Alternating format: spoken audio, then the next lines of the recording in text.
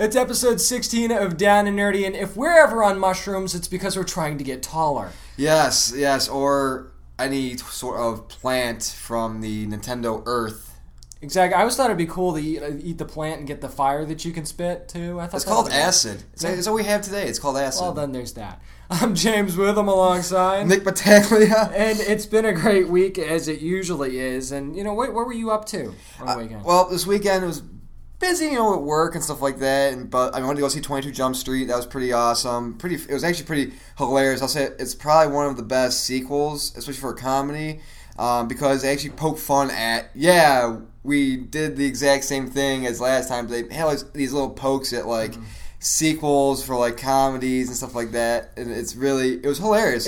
It's funny too, because if you think about it, there really haven't been many good comedy sequels. No, I mean there's plenty of good sequels, but as far as comedies go, there really aren't many. Like the end credit sequence is probably one of the most funniest end credit sequences ever, because it just goes to show we're gonna making fun of people who stretch out number 17 of this comedy film. It's we don't need that, and we don't need Scary Movie 18. But they make fun of that though at the end, and stay after the credits, because there's actually something that's even hilarious with Rob Riggle at the end. The theater was packed. I went, and it was just, like I said, I was just nonstop laughter. I was almost crying in my seat. I was actually surprised, because I really thought, animated stuff usually does really well. I thought that How to Train Your Dragon 2 would actually top it out. I thought it'd be close, but I thought that it would, overtake it. Yeah, but I think that when you look at 22 Jump Street, you look at all the viral marketing. Like, for example, it all started when we had that Rob Van Dam.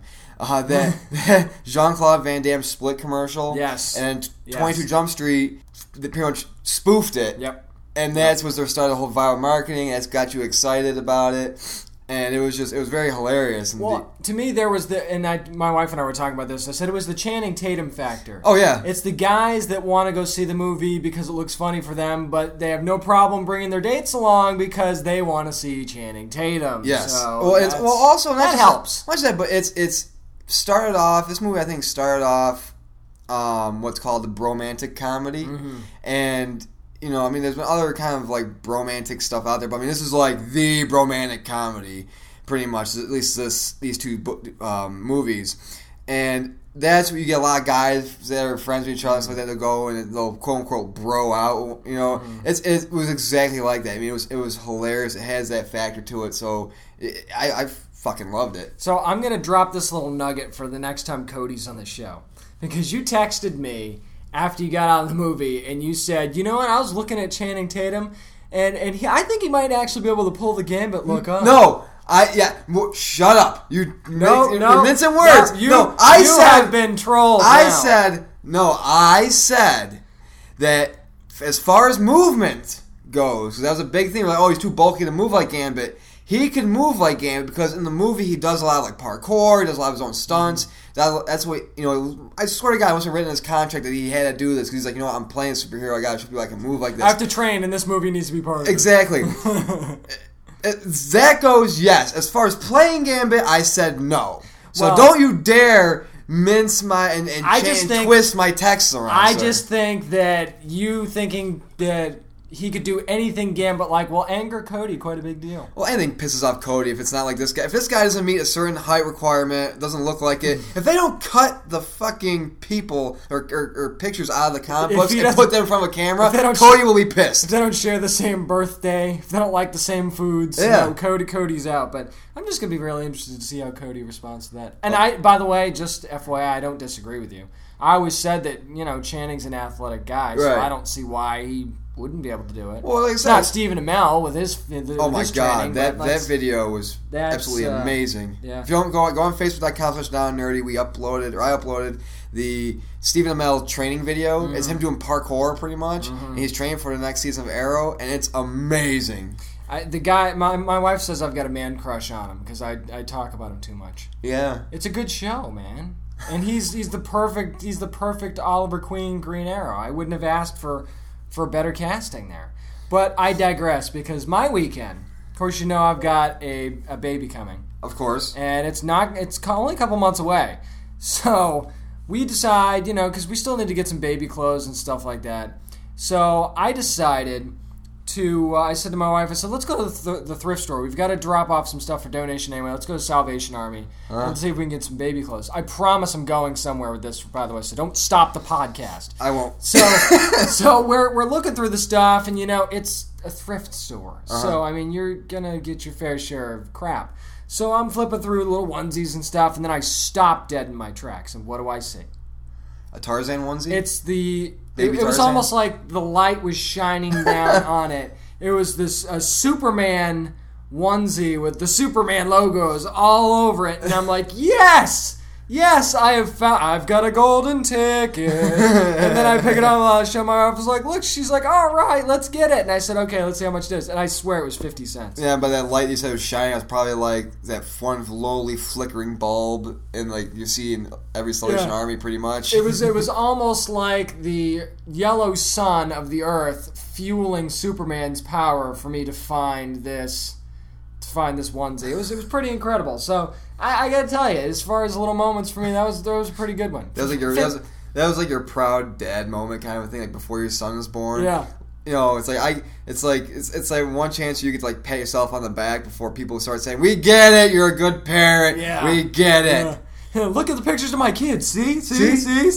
Yeah. Now, I'm going to try not to be that guy, but, I think it's going to be tough. It's hard not to be proud of your kid, too, though, Yeah. So, I mean, I get people that do that. I mean, some my kid pooped today. Here's his shitty diaper. I will never do that. I promise the world right now, you will never see poopy diaper posts from me on Facebook. But there are some parents out there that are just that too proud of their child. And you know what? And It is annoying, but, if you want to be proud of your kid, fine. I'd rather that than be the exact opposite where you're ignoring your kid completely. Because I know people like that, too, so... Well, I mean, if your kid kicks your ass at, like, Halo or some sort of fighting game, then, yeah, you would want to ignore them, at least for maybe a day. You'd get a little mad. I understand that. Yeah, you don't want to be beat by your kid. Absolutely not. It happens to every father at some point. I remember my dad, when he wanted to learn how to play Xbox, the original Xbox, and I had NBA Live 02. And he's like, "Oh, teach me how to play it." I'm like, "Oh, Jesus Christ, this is going to be fun." And I'm teaching my dad, okay, this does this, this does this, this does this. And he's just like, I'm the Lakers, and he's Miami, and he's like... Ooh, back in 02? Back in 02. Ooh. Yeah. So he was like, okay, so we're playing and stuff like that. And he was doing okay at first. But then, by the end of the first quarter, I was up like 40-18. And he was getting pissed. Like, come on, give me a chance. Yeah. I'm like, I'm trying to teach you. If it was like Nintendo, where it had the simpler buttons, just the D-pad and two buttons, that's fine. But as far as like Xbox goes, my dad's just like, I can't do it. My sister can game. My sister's amazing at gaming, by the way.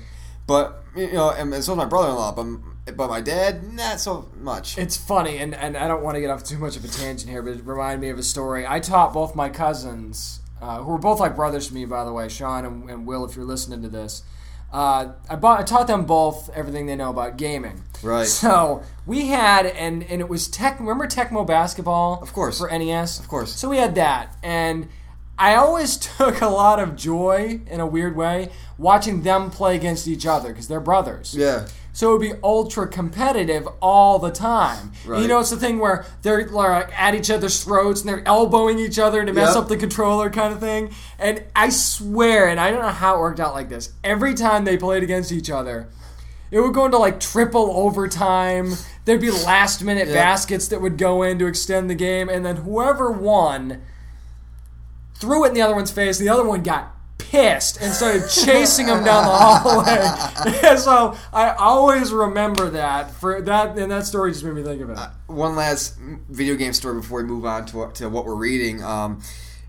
My cousins, I had two little cousins, Corey and Blaine, and they would always come over to our house all the time. Now, I'm like 5 years older than my cousin. My cousins now, they're like 16, 17 years old. But back then, when they were like 8, 7, and I was like 14, I had N64. Right. And I had WWE No Mercy. And they would always come over, and that's all they wanted to play was the wrestling games. Well, because, it was the only game I really had where you had the multiplayer. I mean, I had like Star Fox and Pokemon Stadium and stuff like that. But they loved the wrestling games. Not to mention that's when it was still huge anyway, so that makes sense. And so I had, like 3 controllers, and we're playing, and I'd always beat them so bad to the point where they were like, on the verge of crying. But what I would do is I was smart. Because when one would be like, oh, come on, all you do is be... I would pretend like, okay, I'm putting a cheat in, and we swap players, so pretty much I made them believe that they were me and I was them. Right. So when I'm beating the crap out of them and pinning them and getting the victories, they think they won and they got the victories. Just so they wouldn't go down to my aunt and my uncle and saying, he's beating me, he's beating me at Nintendo. Oh, I hated that. He's beating me, and you deserved it. Well, it was like, yeah, it was just, I hated that. I mean, it was just, you don't want to kill their self-esteem. No, you don't. But, I mean, by killing self-esteem, though, James, now we're going to what we're reading, and your comic, we're both reading this arc, and we're 10 issues into it, and it's Batman Eternal, and both of us have kind of had the whole... oh, when are they going to get back to the whole Jim Gordon thing? And so, I mean, going to issue 9 and 10, what's your reaction? Well, I got to tell you that and you know it's so hard for me to say anything bad about Batman anything. Yeah. I mean, I think that's pretty obvious from the show, from Facebook, everything. It's pretty difficult. But I got to say that after, like issue 3, issue 4... yeah. For me, it started to drag a little, and they started getting away from all the stuff that made... I mean, the first issue was so great. Oh, yes. I mean, it was so dynamic. It was start to finish just so awesome. And, you know, Scott Snyder, James Tynan the Fourth, John Layman, Ray Fox, Tim Seeley. It's this, like, mammoth team of writers that have been doing these issues. Yeah. And I got to be honest, though, getting to the art for a second, the art's by Riccardo Braccelli. And I got to be honest, I'm looking at the cover by Gilliam March, and I'm thinking, I wish Gilliam March was doing the art for this. Oh, yeah. Because the cover art's a little bit better. I'm not saying the art's bad. No. I just think that after the first issue, the cover art seems to have been better than the art inside. When I was reading it, and you mentioned the cover art and the inside, it was issue 10, which was the one that came out last week, and I'm like, oh, wow, it was a really interesting, detailed cover, and you open it up, and I felt like I was reading Daredevil. I can't go that far. Well, maybe not Daredevil, but it felt very pastel. Okay, I'll say this: it was like reading the second issue of Original Sin. There were panels that were very pastelish. Yeah. I can see where you got that, especially once Professor Pig started getting into the story. Which, can I just say, I really wish they'd give Professor Pig more time. Yeah. I mean, he's just so demented and weird. The guy takes animal heads and sews them onto humans. I know, and when he had Falcone on that table, yeah, and he wants to turn Falcone into a falcon, which I laughed out loud. Yeah. When I read that, I'm like, really? Come on, man. That's cheesy. That's like a joke that I would make.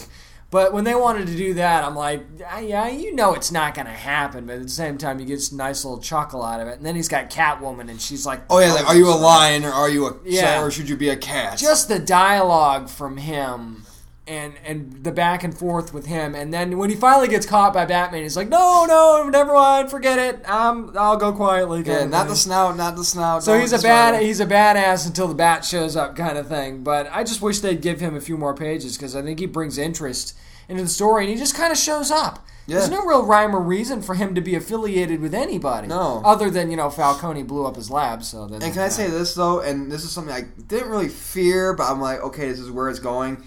The part where the new commissioner, and this is a spoiler, so if you these are always spoilers. Yeah, where he meets with Falcone, and you find out that he was put there by Falcone after which Jim we Gordon, kind of knew. Which you kind of knew. You're like, okay, GCPD is always very corrupt. Mm-hmm. And when you got a new man at the top, and especially when he's doing all these things like, oh, don't chase him, or don't do this, or why does he have such an agenda against the Batman? You're like, okay, he's got to be teaming up like with Falcone or something. Mm-hmm. But I found it pretty interesting when Batman in issue 9 went to Japan. Yeah, that was pretty cool. That was pretty interesting. And then he found out the straw that stirred the drink. Falcone wasn't defeated in Japan. He was paid off and left because he heard some interesting news about Gotham, and he went back there to finish the job. Yep. I think that they really got back on track with issue 10. It's almost like, you know that stuff that we were forgetting about in the last few issues? Yeah. We're getting back to that. Like when they've got Jason Todd in Wayne Manor, and he tells Jason, like, look, I need you to look after Batgirl, Barbara Gordon.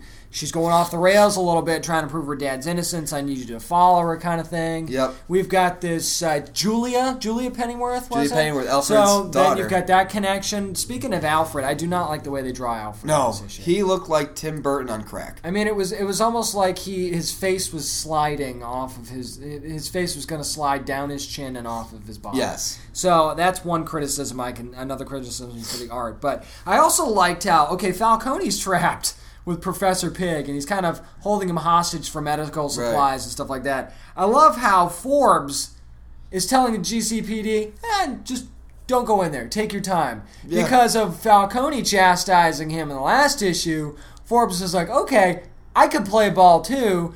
I'm going to let this guy cut you up, and I'm not going to save you. And then Batman, of course, comes in and saves the day, which it was more for Catwoman than for Falcone. Oh, yeah. Let's just be honest about that.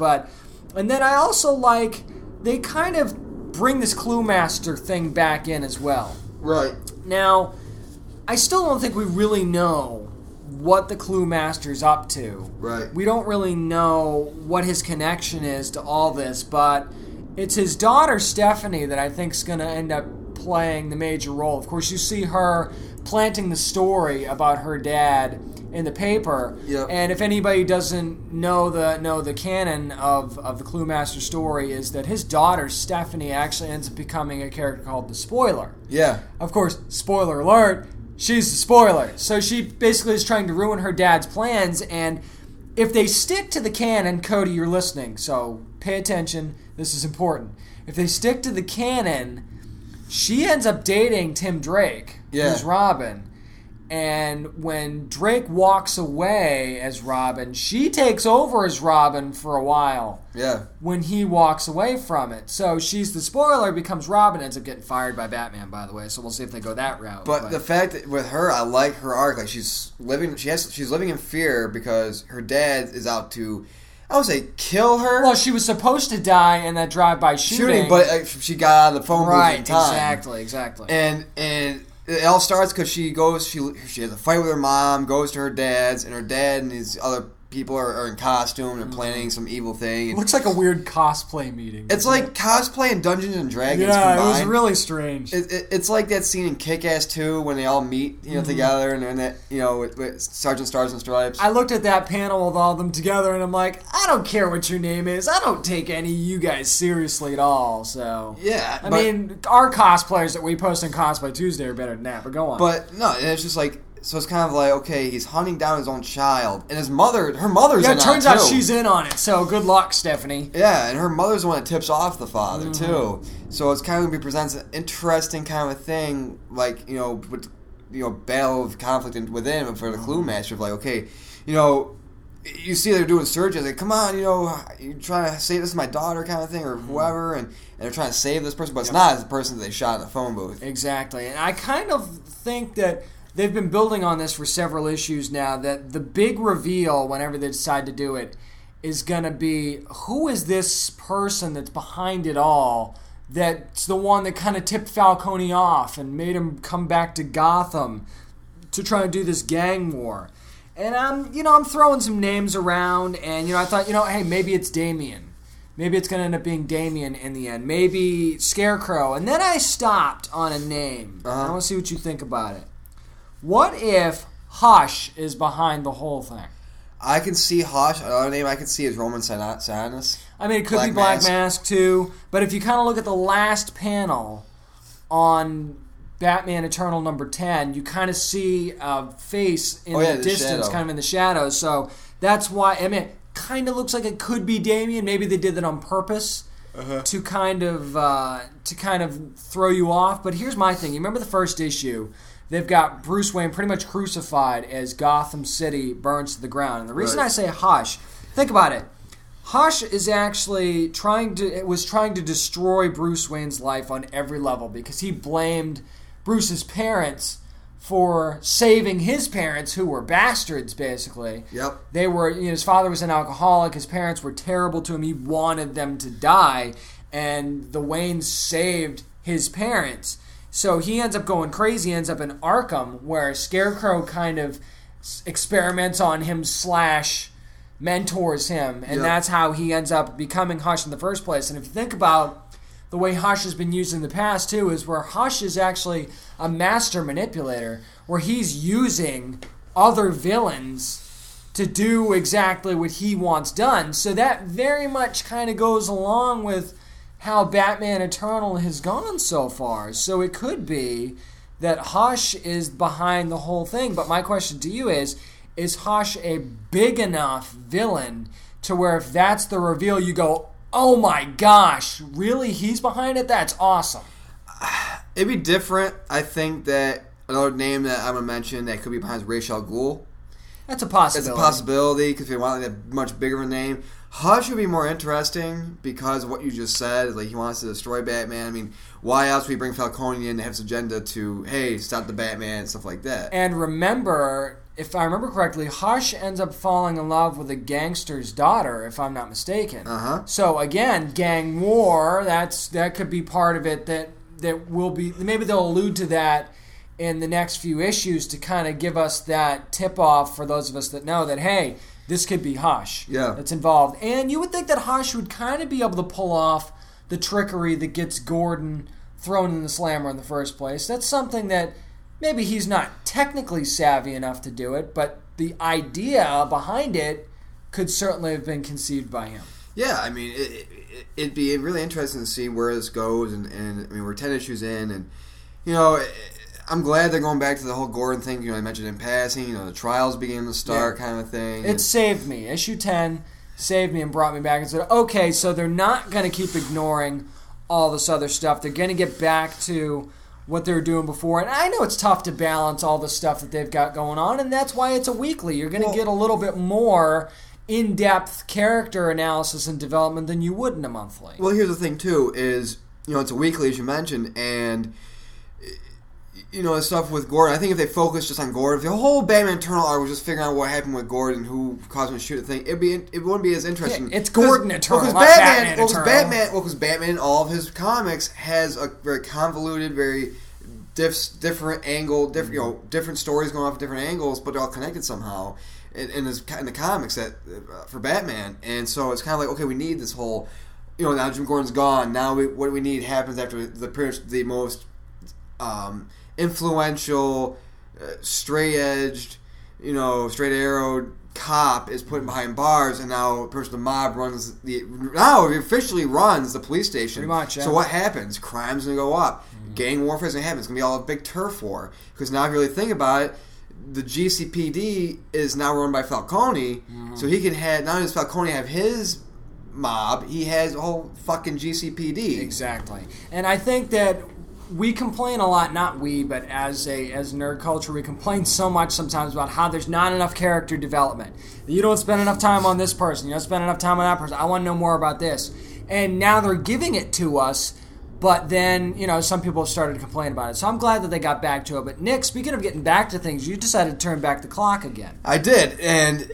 the last classic comic I did was Elf #1 when Mike Federale was here. And this one is one of the comics my mom brought down. She got at a flea market for like a couple bucks.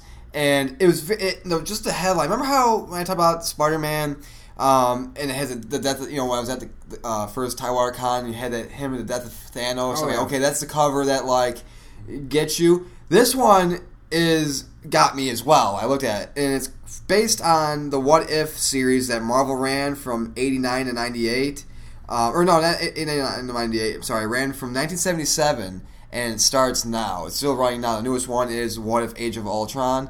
And this one's called What If the X-Men Died on Their First Mission. And the What If it's an anthology series by Marvel, and it tells pretty much alternate reality stories outside of the universe continuity. Right. And it's narrated by the Watcher. Interesting. And it starts, the first couple pages are narrated by the Watcher.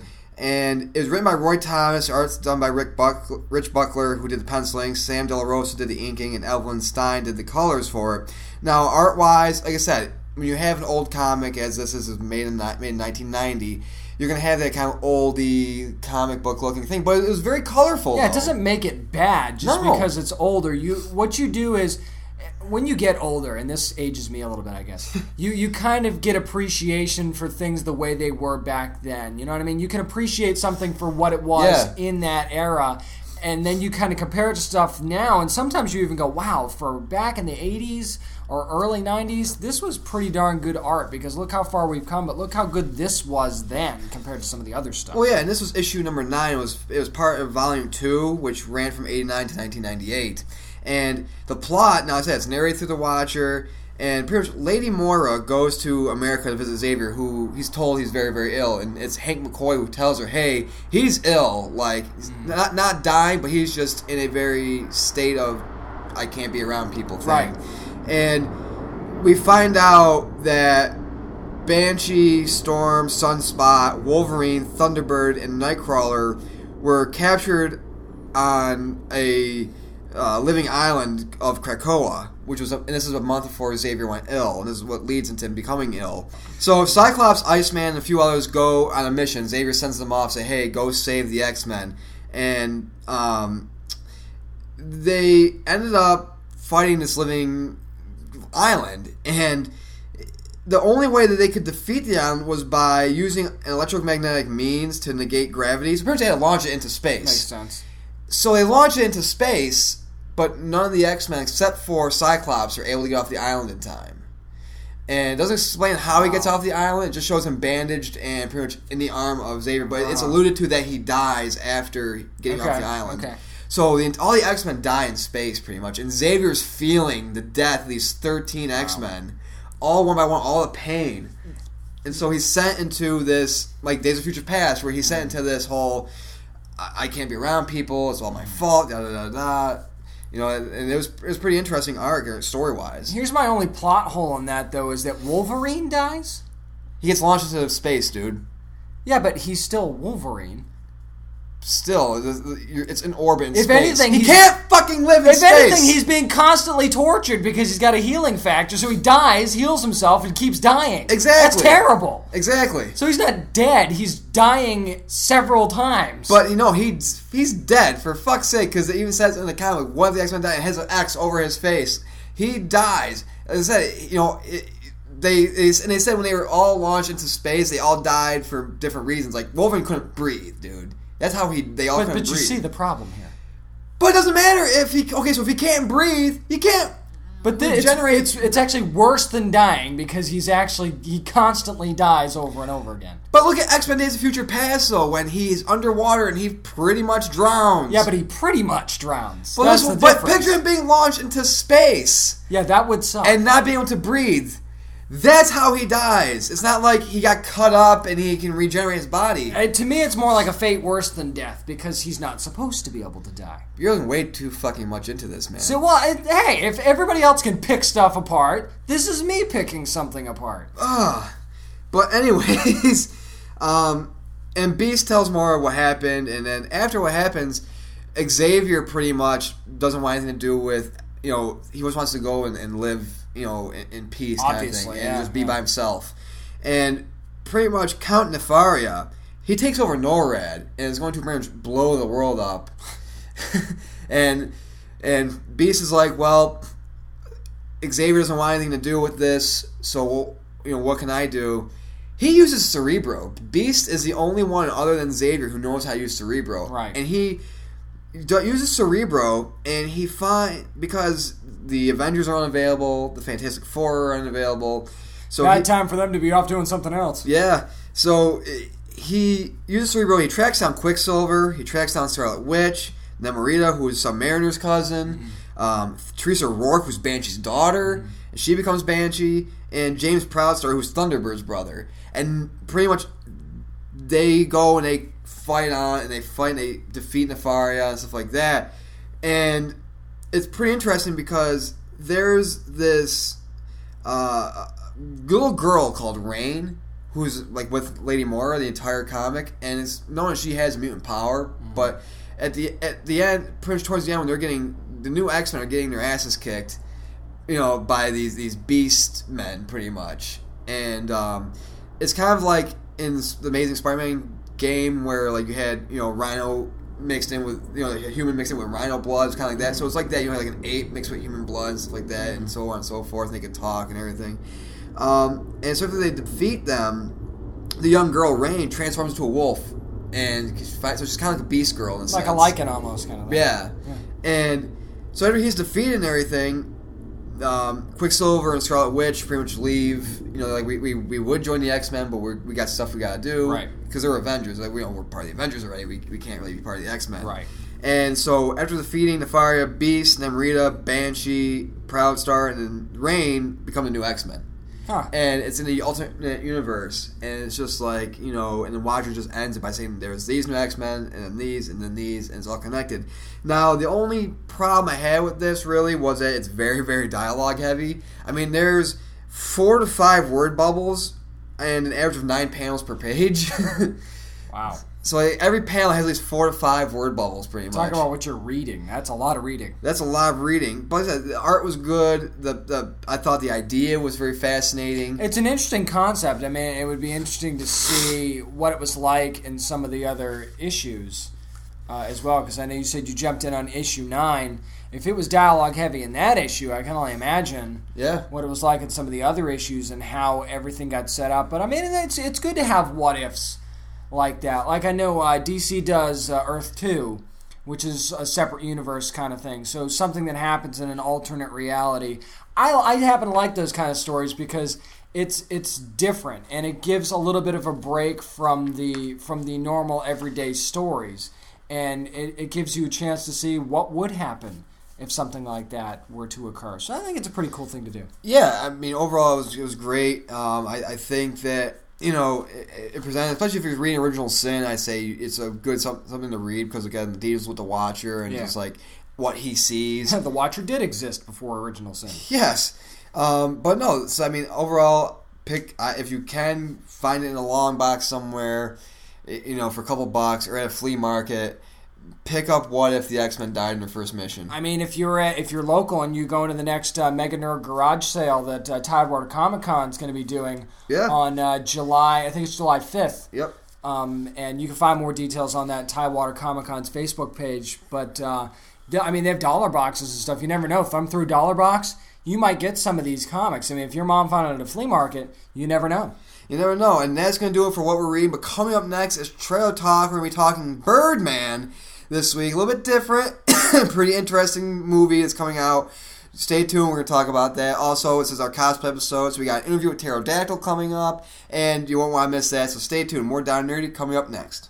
Well, it's not quite Birdman, but it's still Birdman. It is still Birdman, and this week's Trailer Talk is Birdman. So, when I first heard this, James, and we just talked about this a little bit during the break, when I first saw, there's a Birdman movie, and you see the costume, it's kind of similar to the animated series in the 60s and stuff like that. You're like, oh, cool, so somebody got the rights to the Hanna-Barbera Birdman. I was excited when I first heard there was a Birdman movie, and I'm still excited, but in a different way. Yeah, but I mean, but then it's not what it is. It's totally something totally different. But it's pretty much follows a washed-up actor named Regan Thompson, who was played by Michael Keaton. And he played Birdman. It was a crime-fighting superhero, and he had a 3-film franchise. And pretty much, the actor, he gets all washed up and everything like that, and then he gets brought back to do a Broadway play to kind of redo his whole past glory. So it's kind of like if they got Adam West to come back and do Batman the Musical. I actually think that... Except Adam West isn't washed up. Adam West rules. I actually think that getting Michael Keaton was fitting for this. I mean, Michael Keaton playing Batman. I think that I can see how this meeting went, where he went into this meeting, and at first he's probably thinking, screw you guys. And then he was like, wait a minute. This is perfect. And he just goes, I'm Birdman. I mean, this is perfect for him. I mean, he's kind of lived this. He was Batman for 2 films, and then he wasn't Batman anymore, and then, let's face it, Michael Keaton didn't do a whole lot after Batman, so... Nope, he did Jack Frost, and I'm not saying Michael Keaton fell from grace necessarily. Maybe there was reasons that he didn't do much else, but, I mean, he's the perfect guy to embody a guy that was this major superhero, had this huge franchise, and now look, in the trailer in the beginning where he says, how did we get here? Yeah.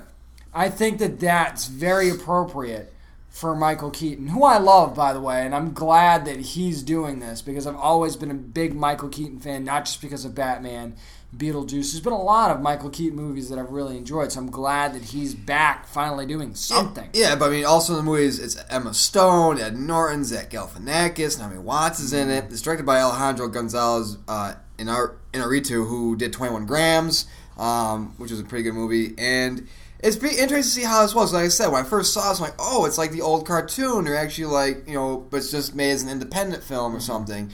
Not the case.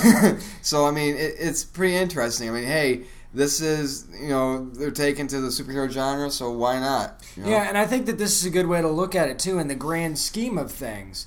And, I mean, I don't want to get to the whole, whole poor famous actor kind of thing, but think about the lives that these guys lead right now. Think about somebody like Robert Downey Jr., Chris Evans. Yeah. I mean, even Henry Cavill to a certain extent, even though it's not there yet for him.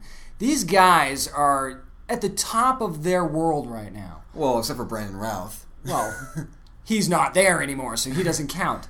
But the guys I'm talking about the guys that are doing it now. Oh, yeah. The guys that are in this now, they couldn't get any better for them in their careers right now, especially the Marvel guys, because everything's going right for them right now, and the cash is there. But what happens if a movie fails and it starts to unravel, and then all of a sudden it's over? Mm-hmm. Think about that for a second. Let's say, and I'm not saying this is going to happen, but let me just use this as an example. Let's say Guardians of the Galaxy bombs at the box office by comparison to the other Marvel films. Right. And from there, all of a sudden, the Marvel Cinematic Universe starts to go downhill, and then 3-4 years from now, it's over for these guys. Right. What happens then for them? So I think this is a good peek behind the curtain of something that could happen to one of these actors, or has happened to actors like Michael Keaton in the past. So I think that this is a very interesting, very cool take on something that could be based in reality. Yeah, I mean, you look at it, and I like that it has that reality kind of a take to it. And Emma Stone, there's not much about her character, but it seems that she's the girl that kind of gets him back into, like, hey, you were this once great guy, let's get you back out there. And there's an ego there that comes with being that kind of a huge star. I mean, look at Robert Downey Jr. alone, and I love him for it. Yeah. But, I mean, there's an ego there, and then, you've got the family issues of, he was probably gone while he was filming, so now he has to put the family back together because his career's over. So, maybe you're going to get the whole making up for lost time kind of thing, but the family's rejecting it. So it'll just be very interesting to see the whole story as it unfolds from start to finish. And the scene in the trailer where he's fighting with Ed Norton and his tiny whiteys. It's so great. That was funny. And the stagehands are just standing there like, what's going on here? We can't get in the middle of this. So, I mean, I think they're going to mix in a little comedy. I think there's going to be a lot of seriousness to it. I think there's going to be plenty of times where you're going to feel sorry for Michael Keaton, and then there's going to be other times where you think Michael Keaton's a douchebag. But and what's ironic about this is this could be the film that brings Michael Keaton back. Oh, yeah. To actually doing films again, which I would be psyched out of my mind about because I've missed you, Michael Keaton. And then we can finally get that Harvey Birdman Attorney at Law movie that we so desperately want. Please let that happen. We were talking about that with Federale briefly. I just want it back. Even Space Ghost. I'd love to see Space Ghost back. It doesn't be a movie. It could be like an Adult Swim thing. Give me something. Hanna-Barbera, who has probably been bought by somebody by now, and I can't really think of it off the top of my head, but I think it's Warner Brothers, actually. So, give me something. Give me one of those animated films. Just give me a 2-hour film of Birdman or Space Ghost or something like that, and just satisfy my childhood, and that I need to have some of this in my life. Just for Adult Swim, maybe make like a 2-hour event. Bring back Space Ghost Coast to Coast. Because I love that show so much. That was fun, but I mean... And I actually look for it too. I seek it out. I always say, is there Birdman on DVD or is there Space Ghost on DVD? Give me just give me the set. Just put it out. Put that DVD box set out. The Hanna-Barbera collection. Yeah, give me that nice little ultraviolet digital copy so I can have my little copy on my so I can stream it. And just let me relive the 39 episodes of Birdman. Just give me that, and maybe in a backwards way, if this movie's successful, that'll happen. So I'd be stoked if that happened. I'm excited. It's very exciting. But speaking of exciting, we have a bunch of nerd news coming out. We got some sad news to talk about as well. And then the passing of Casey Kasem, we'll get more on that. But a bunch of DC stuff. We might actually have the schedule releases for their films. Let's do this. We'll see how we feel about that. But coming up next, it's nerd news. And you won't want to miss that. Stay tuned. More Down Nerdy coming up next. Alright, boys and girls, nerds and nerdettes alike, it's time to go around the interwebs because it's time for what, James? Nerd News! And the first story, James, probably one of the biggest stories this past week, and that's we might finally know what DC is doing with their cinematic universe. And it's funny because it comes from a former reporter for Deadline, Nikki Fink, who actually, this is her first news back into the entertainment field, and it looks like they've got a pretty aggressive schedule that's going to start with Batman vs. Superman Dawn of Justice. I'll just go through the list here. And this is, of course, not confirmed yet. I'm thinking that by Comic-Con we'll know what the plans are when DC does their big reveal. But it would start with Batman vs. Superman Dawn of Justice in May 2016. And then immediately after that, in July of 2016, would be Shazam. Which I believe The Rock was actually confirmed to be Black Adam. I haven't seen confirmed yet, but it's a strong rumor. Let's just say that The Rock's going to be Black Adam. Which we said weeks ago. We've said that a long time ago. And then Christmas of 2016, so that's a third movie in 2016, but it's going to have nothing to do with Justice League. It's Sandman, which Joseph Gordon-Levitt's been attached to Sandman for a while. I haven't read Sandman yet, so I can't speak too intelligently on it, but it's always been a very cool arc that I've wanted to start reading, so I'm actually going to start picking up the Sandman trade so I can get caught up. It's just a very interesting looking story. And then we move on, of course, to the big one, Justice League, in May of 2017. And then finally, Diana gets her own movie, July 2017, Wonder Woman, finally gets a standalone flick. And then, of course, another movie in 2017, Christmas of 2017, with the Flash, Green Lantern team-up movie, which is what Kevin Smith alluded to. That's very smart. I mean, I bash DC, a lot of people do too, for putting a lot of characters in Dawn of Justice. I'm really glad that they're not rebooting Green Lantern because I think the main reason is because it was such a ginormous flop. Now they did very expensive. Now they did say Ryan Reynolds will not be back. Thank fucking Christ. So we can be grateful for that. Which, please God, go Jon Stewart route. I was just going to say Jon Stewart or Hal Jordan. No, I'd rather see Jon Stewart because it would allow them to completely eliminate that Green Lantern. That's what I think they want to do, is they want to completely eradicate that from people's I wouldn't minds. be surprised if they do that. And of course, I didn't want to forget to mention May 2018, going to be Man of Steel 2. Now, here's a little thing that kind of got me, and this is a little bit of a tangent. At no point did Warner Brothers or DC ever say that this next movie was going to be a sequel to Man of Steel. Yeah. If you really look back and you really look at how things came out, they never said that this, what ended up be calling Batman vs. Superman Dawn of Justice, was never said by anybody in charge to be a Man of Steel sequel. So we're not going to get the Man of Steel sequel until 2018, it looks like. Well, but I think the problem a lot of people have is when you have something called Batman vs. Superman, which is world's finest. It's a stupid title. Well, the reason why is because you have, to some extent, you have Cyborg in there, you have Wonder Woman in there, Aquaman's going to be in there, Jason Momoa's been cast as Aquaman. So you're pretty much bringing all these people in, so it's like, wait a minute, why are you calling this Batman vs. Superman when you have the entire Justice League in there? It makes no sense. Right. And we've alluded to this a million times, so we won't go over why it should be called World's Finest and why maybe that's not a good idea, because we've covered that in past podcasts, but I actually like the fact that they're going to take a lot of these characters, maybe not all of them in this first film. Right. But they're going to take a lot of these characters. We already know Aquaman. We know Wonder Woman. We know Cyborg. But they're going to be quick cameos to bring the character in. Mm-hmm. So when they show up in a Justice League movie, it makes sense. Maybe you see Victor Stone on the football field, and of course he's Cyborg. Maybe you see Diana Prince in her regular street clothes. Maybe you see Arthur Curry in some 40s. Although I think he's going to be Aquaman the whole time. Yeah. I really do. I think that, and now remember, the Amazonians and the Atlanteans didn't always get along, so maybe that's how Wonder Woman and Aquaman come into the movie together at the same time with their little cameos. Maybe that's part of it. We don't know when these cameos are going to occur during this film. We don't know how long they're going to be, but I can tell you this, is that I don't think it's going to feel like it's jumbled. I think when they bring them in, it's going to make sense to where they're at. Right. I don't think we're going to see Wonder Woman, Aquaman, and Cyborg all at the same time. Right. They're going to bring them in, like when Star Labs eventually gets introduced into the film, that's when you're probably going to see Silas Stone, Victor Stone, Cyborg. They'll do that. They'll move on. There'll be no more talk about it. Maybe at the end. Maybe at the very end, like an end credit scene or something. Yeah.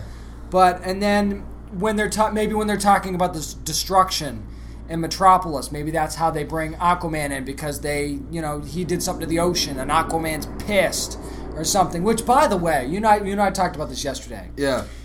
The main complaint about Man of Steel was all the destruction that Superman did, and that's not Superman. And I said to you, because I was thinking about this, what if that was all part of the plan all along? To get Batman in there. To get Batman in there, to get Aquaman in, to get Wonder Woman in. Maybe this was the thing that got everybody's attention, and that was the reason to be able to tie in all these other heroes. Now, here's the thing, is that we got that picture of that Superman statue. So it's like, well, wait a minute, after he does all this destruction, they still erect a statue in his honor. Right. And maybe that's part of the problem that these other heroes are going to be upset about. Well, they're not heroes yet, but they will be. Yeah. Maybe that's part of where they're going, hey, wait a second. You people are cheering this, especially Aquaman. Aquaman. Oh, yeah. Especially the New 52 Aquaman is all, wait a second here. This isn't right. He's the guy that he's the Cody of the Justice League. He gets pissed off when stuff doesn't go the way it's supposed to go for him. So it's one of those things where that's maybe how he comes in. But if they use that destruction Man of Steel to set up this whole thing, it was brilliant, and it was totally worth it. You even said, we were talking last night, he said, yeah, there was somebody that wrote an article about, how about in Superman 2 with Christopher Reeves when he's fighting Zod? Yeah. And they're destroying Metropolis? Yeah, how about when he throws Zod into that giant Coke sign? By the way, product placement in that movie was brilliant. When he throws Zod into that giant Coke sign, sparks everywhere, stuff's falling. I mean, come on. Yeah, no lives were endangered there. Christopher Reeve's been the golden boy of Superman for a while, and I love Christopher Reeve's as Superman. I think throwing Zod to a Coke sign, though, is much different than throwing Zod through a fucking building. Oh, there's no doubt. It's different. There's no doubt it's different, but think about when the movies were made, too. They weren't going to be they didn't have the technology. But still, it's just that fact, though. Like, I would be very curious to know if they were able to do that back then, if they would have. I don't know. Maybe. I don't know, but, Jason Momoa's been cast as Aquaman. I mean, how do you feel about that? I'm not really too high on it. I think Conan wasn't... I mean, I like him in Game of Thrones, but Conan wasn't really great. I wish... He doesn't look like Aquaman. I'm sorry. I'm not going to sit here and say it's the perfect choice. They're going to get the look right. They're going to... the hair's going to be right. He's going to shave the beard. They had that photo on Instagram with him holding a trident, which is kind of like a little Easter egg kind of thing. I think that if this casting tells me nothing else, it tells me that the rumor about them going for a more barbarian-ish type look for Aquaman is the route that they're going to go. I think there's a fine line there, but Aquaman's been the butt of the Justice League for a while, and he's not anymore. Yeah. And I think that this casting is for that reason. They don't want people to go, Aquaman sucks. Let's just forget about Aquaman. No, they want you to care about Aquaman, and they want you to see that Aquaman's a badass too, and he can do some damage. So they wanted to go with somebody that had that Conan look, that barbarian-esque look. Now, he's not going to come out full beard, probably. He's going to be clean-shaven. The blonde hair will be there. But he's going to, when he gets in that costume, he's going to look menacing. Right. And I think that's why they did this, more than anything else. I worry that he can't act his way out of a paper bag. But I think that as far as the look, they're going to get the look they're going for. Whether or not that's the right look, I don't know. But one person that they haven't mentioned, though, is Martian Manhunter. So, I mean, what do you think they're going to do with him? I mean, he's of all the characters, he's the one guy that said they haven't mentioned at all. Yeah, and it's weird that they haven't. And it's weird that they're going to do Shazam. Yeah. By himself and not do anything with Martian Manhunter. And Martian Manhunter kind of got the boot from the Justice League when Cyborg became popular. Yeah. So it's like, and then they shoved him in as kind of the de facto leader of Justice League of America, which is now Justice League United in Canada. It kind of made him the de facto leader of that. So it's almost like he's the bitch now because of what happened with Cyborg. So they might not do anything with Martian Manhunter at all. I think if they do, it'll have to be in pardon the use of this terminology, like a Phase 2 kind of thing. I think that DC's heard a lot of the chatter of too many cooks in the kitchen. They don't want that to happen. Right. They don't want to get to the point where it's too much, too fast. They still feel like they need to play catch-up, clearly, with this aggressive schedule, 7 films in 3 years. But I think they still want to do it the smart way. What I want to see is if they do end up using these television series as platforms for their films. So are we going to see, when we finally get that Flash and Green Lantern team-up movie, when we do, in 2017, is it going to be Grant Gustin playing the Flash in that movie? Yeah. And they've dropped Easter eggs all over the place that Green Lantern's going to be introduced in either Arrow or the Flash. Will whoever that Green Lantern is be the Green Lantern in that movie? Maybe.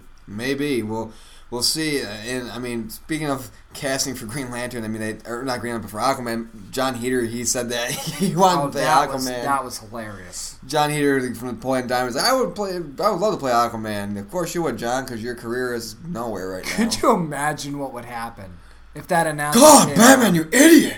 Could you imagine how, not just this show, but just the internet in general, the memes that would pop up if John Heder, it would put the Ben Affleck Batman memes to shame. It'd be like Uncle Rico, like, I bet you I could throw a trident over that mountain. Now, if they were doing a Super Friends Aquaman movie, John Heder would be perfect, but not so much. Now, speaking of perfect, and I've never really alluded to this on the podcast before, but I'm in the radio business. I'm a DJ, and Nick's in the radio business as well. And I think it doesn't get much more perfect and somebody that you look up to more, for me anyway, in the radio business than Casey Kasem. Yeah, Casey Kasem passed away early Sunday morning. And the quick thing about me is I'm not going to spend too much time talking about the business, but back in 2011, I was an intern. I wrote this up on our Facebook page as well. I worked for Fox Sports Radio in 2011 in Los Angeles, and I got a chance to work with and meet his daughter, Carrie. And Casey, I just posted a picture of this on our Facebook page as well. Casey's studio was right across from ours. And I walked by every day, and he retired in 2009, but the fact was that just that even every day you're like, I wonder if he's in there. Just the fact that the door is there. The fact that the door is there, the fact that they still have his name on the door pretty much, on the studio, it's just amazing.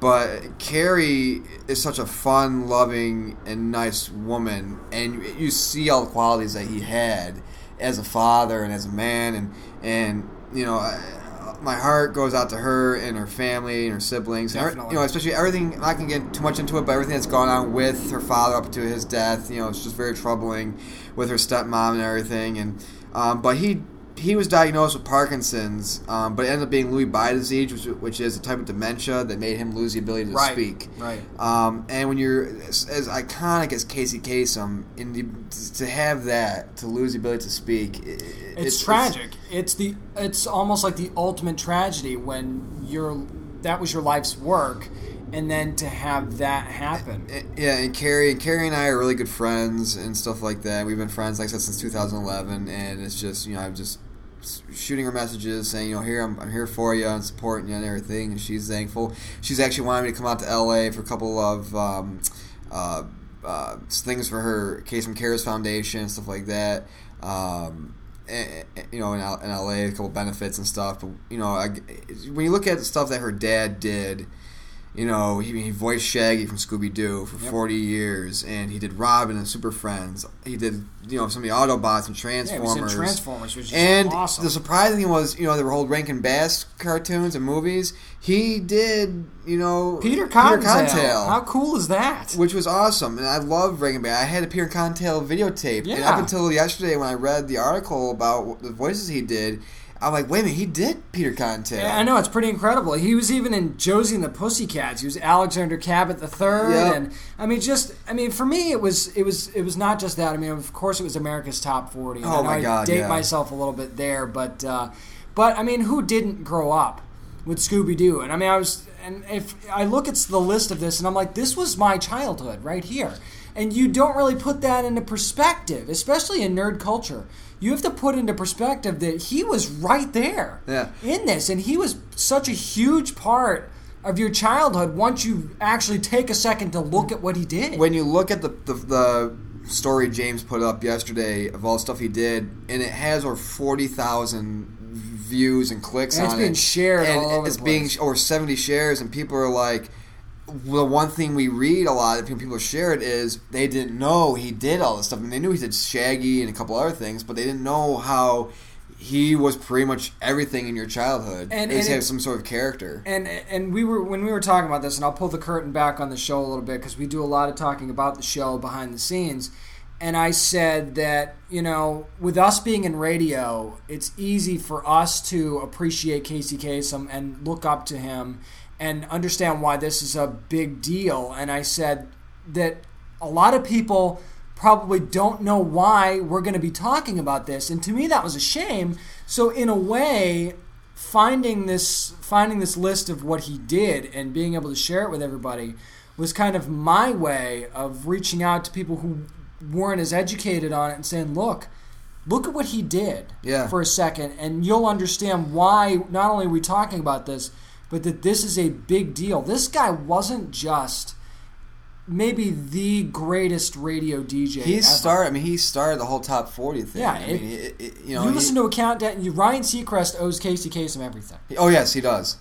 Dick Clark too, because Dick Clark helped Ryan. Right, but Casey, this is different. But he took over for Casey when Casey retired in 2009. Right, exactly. So I mean, just think about everything in modern society that he's partially responsible for. Yeah. Not just on the radio, but as far as a voice actor in these cartoons that he did. It's unbelievable. It's just the range. Like I said, I never met Casey, but just to work in that same building that he did, it was such an honor. It was such a, just not just any fanboy or geek, but just anybody's dream. When you work, to know that I can say I worked in the same building as this legend did. And we don't want to move on without saying, and this one's for you, Casey, keep your feet on the ground and keep reaching for the stars. And again, to Carrie and her siblings, our hearts and prayers are with you and your family. And to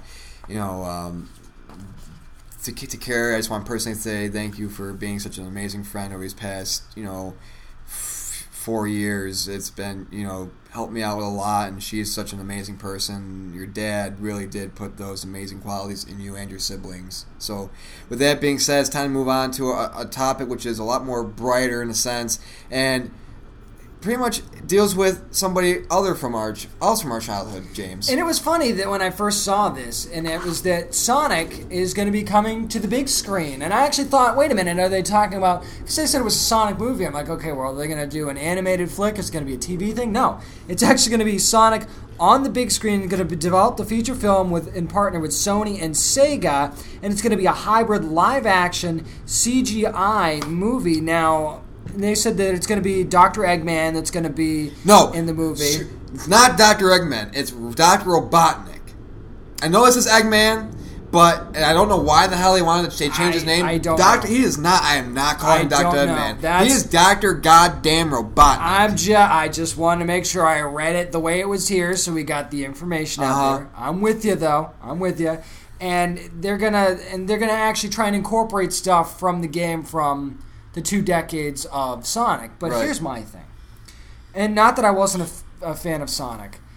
Isn't this movie about 15 years too late? It is, because, especially when you look at all the bad publicity all the Sonic games the new ones have had, there's been horrible games. Not to mention incorporating him into some of the Super Smash stuff Brothers. and the Smash Brothers. And there hasn't... I can't remember the last time there was a decent Sonic game that even looked remotely interesting for me. There was a cartoon done. I forgot what site it was on, but it was actually pretty hilarious. It was pretty much like Sonic is like a waiter at a restaurant. He's taking like Mario's order, and I've seen that. And Mario's like, we'll post it on the page. And Mario's like, hey, hi, how's it going? And Sonic's like, well, I'm working here now, and worst comes to worst, Sonic pretty much hates his life, pretty much. That's kind of how it went for Sonic, though, for pretty much the entire run. It was always, Sonic's great, but wait, now the new Mario game is out, kind of thing. It was like the episode of The Simpsons where Lisa gets her own doll. Yeah. And then Malibu Stacy comes out with a new hat, and everybody rushes to that. That's what it was like for Sonic. It was never that Sonic wasn't great. It was that every time Mario did something new, everybody rushed for that. But, I mean, it's I'm sorry, but I don't like, especially when it comes to Sonic, it's like, I don't like the whole Alvin Chipmunks-ized real-life scenario, but it's going to be 3D characters. Here's It's like my thing, though. CG characters. I'm just like, can we just do a fucking 2D animated movie? Because, I mean, can we just do that? Like, does it hurt?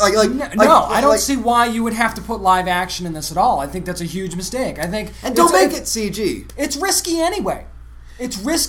Why do this? So the way I would see it, the way I would do it is do it all animated, but do it like TMNT. The way they did the TMNT movie. Right. I would shoot it like that. You make sure it's all animated, but it's the upper scale animation that they've been using for feature films. And do it that way, but don't do live action and animation, because how often has that worked out? Roger Rabbit is the only thing that pops in my head. It's the only thing that worked. Yeah, Roger Rabbit's the only thing where it worked. And that was the first one, pretty much. Yes. So, I mean, why? I mean, Looney Tunes back in action. You really want that to happen? No. Again? No. You really want that to happen? No, you don't. Space Jam, you don't want that to happen. Oh, no. And they're going to make another one of those, by the way. On a total side note, we'll leave that alone. But I just don't know why. My wife loves cartoons. She's like, why do I need these people? I don't need people. She loves cartoons. So why would you want to incorporate? This is one of those times where I will agree with my wife. Why do we need people in this movie? You don't. It's not. It's going to be corny. It's not going to make sense. It's going to be one of those movies that you see where it's like, really? That's how they're going to do it? You're killing it here. It's just, I don't know, but what else? But other than Sonic, Shibuya Productions and Tezuka Productions are teaming up with Karibara Animation to reboot Astro Boy with a new animated series as well. The show is going to be 26 episode season geared towards 8 to 12-year-olds. Which is smart. Which is very smart. Who have never seen anything with the character in the 2009 animated movie, which is very bad. Oh, it was terrible. It was terrible. It's going to be both 2D and CGI animation, which I think they should use for Sonic. It's telling you, Sony and Sega. And Astro Boy, this is a pretty interesting thing. It debuted in Japan in 1960, and it saw so much crossover success in other countries, including the U.S. It has been remade and rebooted to a TV and film in 1980, 03, and of course in 09. However, that film grossed less than $40 million. Which, with the budget that you would need for a film like that's just not good. But I like some anime. I'm not a big anime fan, but there are certain animes I do like. I'm going to, when the new Dragon Ball Z movie comes out in the theaters, I'm going to see that. I am not a fan of anime at all. I just don't like the style. And it's a personal preference for me. I'm not going to bash it, because there's plenty of people that love it. I'm not going to bash it. It's just not for me. I'm not an anime fan. But like I said, we'll see how that goes. I'm actually excited for it because they're actually, like I said, they're going back to where Astro Boy should be. And you should gear it for that age range. And I think that they really didn't for the film, and that's why it didn't work. I would like to see a Speed Racer reboot and have it geared towards like teenagers, kind of the thing. That's kind of like the only anime-ish kind of thing I ever really liked with Speed Racer. But again, that was probably an age thing for me too, because I was younger at the time when Speed Racer was still new. But I could see that. They kind of just redid Speed Racer not too long ago with the movie. Maybe it's not time yet, but if you geared it more towards teenagers, that would be interesting. It would be interesting. I could see that kind of working if you did it right. So we're on point for the whole art and stuff like that for Astro Boy. Sonic, yeah, go do what Astro Boy's doing, man. But as far as art goes, as far as comics and everything else goes, Mark Waid did an interview with Comic Book Resources. Oh, boy. And there's two questions that stuck out to me, James, that pretty much, caught my attention. The first one being, the question was, and he owns a comic shop now. Muncie, Indiana, yeah. Yep. And he was asked if owning a shop gives him a new appreciation for other retailers, and does it change his approach as a creator? And he said, quote, "It does, the process. What it's doing is," and I knew all this stuff intellectually, but there's a big difference between knowing it intellectually and really facing it. It's forcing me to work harder as a writer and creator. The sheer flood of material that comes in every week, or when you pick up the Diamond catalog, which is larger than most small-town phone books, it really puts your work into perspective. And he pretty much just says, how it, the kind of behavior would pull out smaller stores out of business in terms of the noise ratio and just the whole market in general, and just the whole deep shelves. You're getting all these big catalogs, and you're getting all these such deep shelves. It could hurt smaller comic book shops. It's interesting too, and the reason this guy has credibility, if you're not sure why, he was actually editor of DC for 2 years, starting in 1987. He actually left to do some freelance, and in that time he did stuff. Captain America, The Flash, Superman, Fantastic Four, Spider-Man. He's got a cool graphic novel, if you've never picked it up, called Kingdom Come, where it's basically how other heroes would deal with Superman's death, right, in the aftermath kind of thing. But I think that this makes a good point there, because and I think that the thing that stuck out to me was the signal to noise ratio, because especially when Marvel launched all those new number ones of also ran characters. And I think that's what he means by noise. Stuff like Iron Patriot and Silver Surfer and stuff like that, which Silver Surfer could have been done better, but I digress. I think that, and Bob and I have talked about this from Fantasy Escape in the past, that he said, look, I can get 1 or 2 copies of certain things, but there's so much, with all the independent stuff, I can't carry 10 to 12 books of this stuff because it's just too risky. Yeah. And it's the signal-to-noise ratio that Mark Waid's talking about here. It's that sheer volume of stuff that you can't get everything. You can't move everything. So when he says that it actually forces him to work harder as a writer and creator, I think that's what separates you if you're an IDW or a Dark Horse or an Image Comics. Okay, you've got all this stuff from DC and all this stuff from Marvel. What's going to set you apart from the stuff that's known and the stuff that they're doing now? And I think that one of the things that's really crossed that threshold has been the Walking Dead comic. Right, and you look at the volume of noise, and yeah, you said you can only carry, smaller shops can only carry so much, and it's just like, you look at something, and it's mostly because, say for instance, like the independent stuff, it might be like 12 issues, it won't be like a year-long thing. Mm-hmm. But when you look at that compared to something like a Batman Eternal, which is like a year-long run from DC, it's like, okay, well, where's my money going to be? And where, I can't, I only has 12 issues here, but I'd rather spend the money to get the year round of a certain Batman arc or a DC or Marvel arc, instead of going with 12 indie books I might not be able to sell. And let's be honest with ourselves here. And as readers, not just as podcasters, but as readers, we only have so much cash here. Yeah. And we've only got so much time to read the things that we pull. I mean, I'm behind on some of my reading right now, I'll admit that. I mean, I'm not going to drop Batman Zero Year to focus on Ghostbusters. Yeah. It's not going to happen. And, and I'm sure the guys at IDW do a great job with that. Or I think that's who runs Ghostbusters anyway. Correct me if I'm wrong on that on our Facebook page. But... And that's the difficulty. I mean, you want to do right by the independent publishers. I mean, you and I are both going to be picking up Winterworld this week. Yes. And I'm really excited to talk about that next week. But you can only put so much of your money in that because you're not going to dump Batman. You're not going to dump stuff like Original Sin or the Hulk to pick up something that you're not sure if you're going to enjoy. Yeah, but shifting from that question to this one, which James pretty much we talked last night and he saw me and he goes, dude, you're going to lose your shit. Yep. So, James, do you want to do the honors of reading said questions and maybe said answers? So, basically the question was, shifting from commerce to the artistic side, when was the last time you had a revelatory experience with a piece of art? And this is where Mark Waid just pretty much loses me. He said, this is the God's honest truth. And right there when he started, I'm like, what's he going to say? I'm going to finish as much of this as I can before I lose my mind. He says, and I quote, Javier Rodriguez, our colorist on Daredevil. He also does a lot of the penciling and artwork on his own. He's just so good. He did a 2-page spread for Daredevil that came in 2 weeks ago that put anything I've seen in comics to shame. Time out.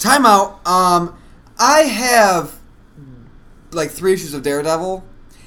Fuck that book. Because it was, in terms of art, horrible. I mean, my first reaction and that's how far I got before I stopped. The first thing I said is, are you out of your friggin' mind? What did you just say?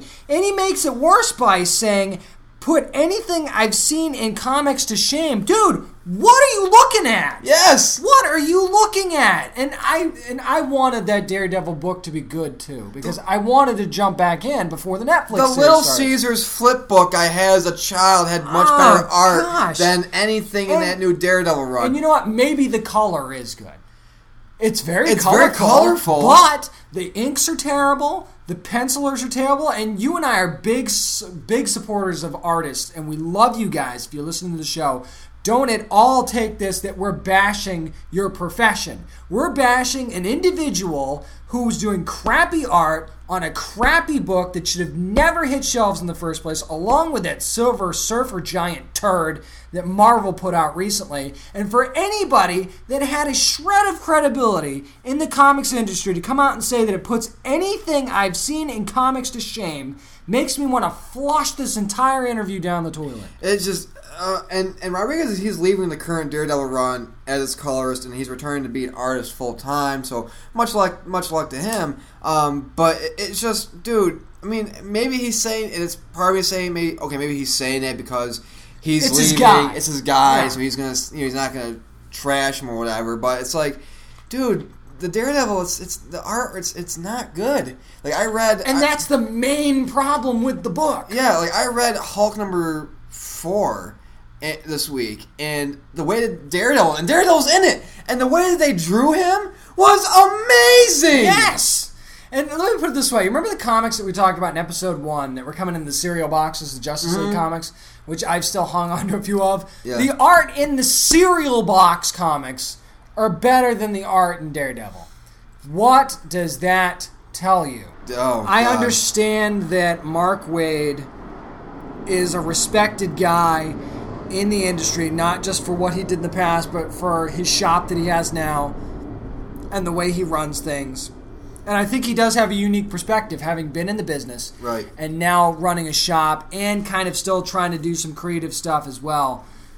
But when you say something like that, and it was actually a great interview that he did with Comic Book Resources people. But when you say something like that, to me it's like, I don't know if I can listen to the rest of what you're saying. If he would have just said, it's good art, maybe I wouldn't have gotten so frustrated by it. But when he actually said, put anything I've seen in comics to shame, if I'm one of these other artists that knows him, I'd be like, dude, what the hell? Well, you remember, he's doing the Hulk run, too. So if you're the artist on Hulk, you're saying, what the hell, dude? I'm sorry, and I'm going to give a couple of our guys props here. Guys like Drew Moss. Matt Slay, kick Javier Rodriguez in the balls, okay? I mean, these guys are working on, and Drew's did some great stuff with Crow Pestilence. And our boy Riley Brown, too. Riley Brown, Matt Slay. If you haven't seen Matt Slay's art for his new Icarus that he's doing, it's amazing. It's unbelievable. And to say somebody like Javier Rodriguez is putting anything I've seen in comics to shame, then Drew Moss and Matt Slay might as well be gods in their own right. And Mark Deering as well. And Mark Deering as well, because inking is sexy, boys. Inking is sexy. And I don't know how you can say that and mean it. I really hope he was just giving his boy a pat on the back out the door, because if he meant that, then Mark Waid should go sit in a shack somewhere, read books for the rest of his life, and try and think about what he just said. Yes, you must... Or just go to the Louvre and just be like, this is art. This, not so much. And you know what? Who am I to judge what this guy's saying? But you know what? We do a podcast. This is our friggin' opinion. Yeah. If you don't like it... Turn it the fuck off. Come at me, bro. I mean, come on. You explain this to me, why this is great art. Because it's not. Period. And I defy anybody that listens to this show to argue with me on that. Yes, dude, this is like this scene from Network. You're like, I'm mad as hell. I'm not going to take it anymore. I won't. I will not sit back and let somebody that's supposed to be a respected person in this industry throw out trash like that and get away with it. It should not be done. And we might be the only podcast that has the balls to call somebody like Mark Waid out on this. Yes, but I think we've had more balls if he was actually here and we said it. But I would say it to his face. Bullshit. I would say it to his face. Bullshit. Like, who the hell are you talking about? And if he explained it to me, maybe I would start to get on his side a little bit. But you know what? Somebody's got to say this stuff. So you can't just because the guy's been who he is, doesn't mean we should just sit on our friggin' hands and just la-di-da agree with everything he has to say. Well, I can only sit on my hands, so I mean... Well, you can only sit on the one. I can only sit on the one. I don't think you could sit on the stump, though. I don't think that would be kind of difficult. It would be kind of difficult. That would be a very pretzel boy moment for you. I don't do yoga. You know, I'm training for my Ryu cosplay. Speaking of cosplay, coming up next, we have our interview with Teryl Dactyl. You won't want to miss that. And we're going to be talking about everything cosplay. So stick tuned. Our main topic is coming up this week on our Cosplay Spectacular, people. You won't want to miss the end of it. Stick around, Don and Nerdy, the rest of it. Segment 4 coming up next. Well, when we were kids for Halloween, we always liked to dress up. But the phenomenon that's been sweeping the nerd nation over the last few years especially has been cosplay. Nerd nation? I think you mean nerd globe. This thing is just taking off everywhere, man. You just look at our Cosplay Tuesday alone. We're recording this episode on Cosplay Tuesday, as a matter of fact. And we've had people from Italy, Spain, Australia, of course the United States, all over Canada. Cosplay is gigantic right now. It is, and I mean it's such a big industry. You know, it's a lot of people who take the time to and the money to make these amazing costumes. And I want to give a quick shout out to our boy Christopher Cho, who is living out his dream.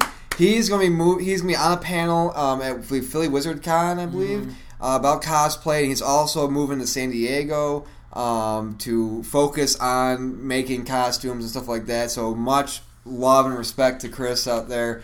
Awesome job, dude. We're so proud of you. Which is unbelievable. I mean, he was one of the first cosplayers that I told you about when I first saw his Aquaman. Yeah. I was in awe of it. I mean, if you're going up to Philly Wizard Con, he's going to be in his Aquaman costume last day of the con. Yep. Get as many pictures of that as you can while he's in the area. And he has Captain America at Tidewater Con. Yep. He stands out.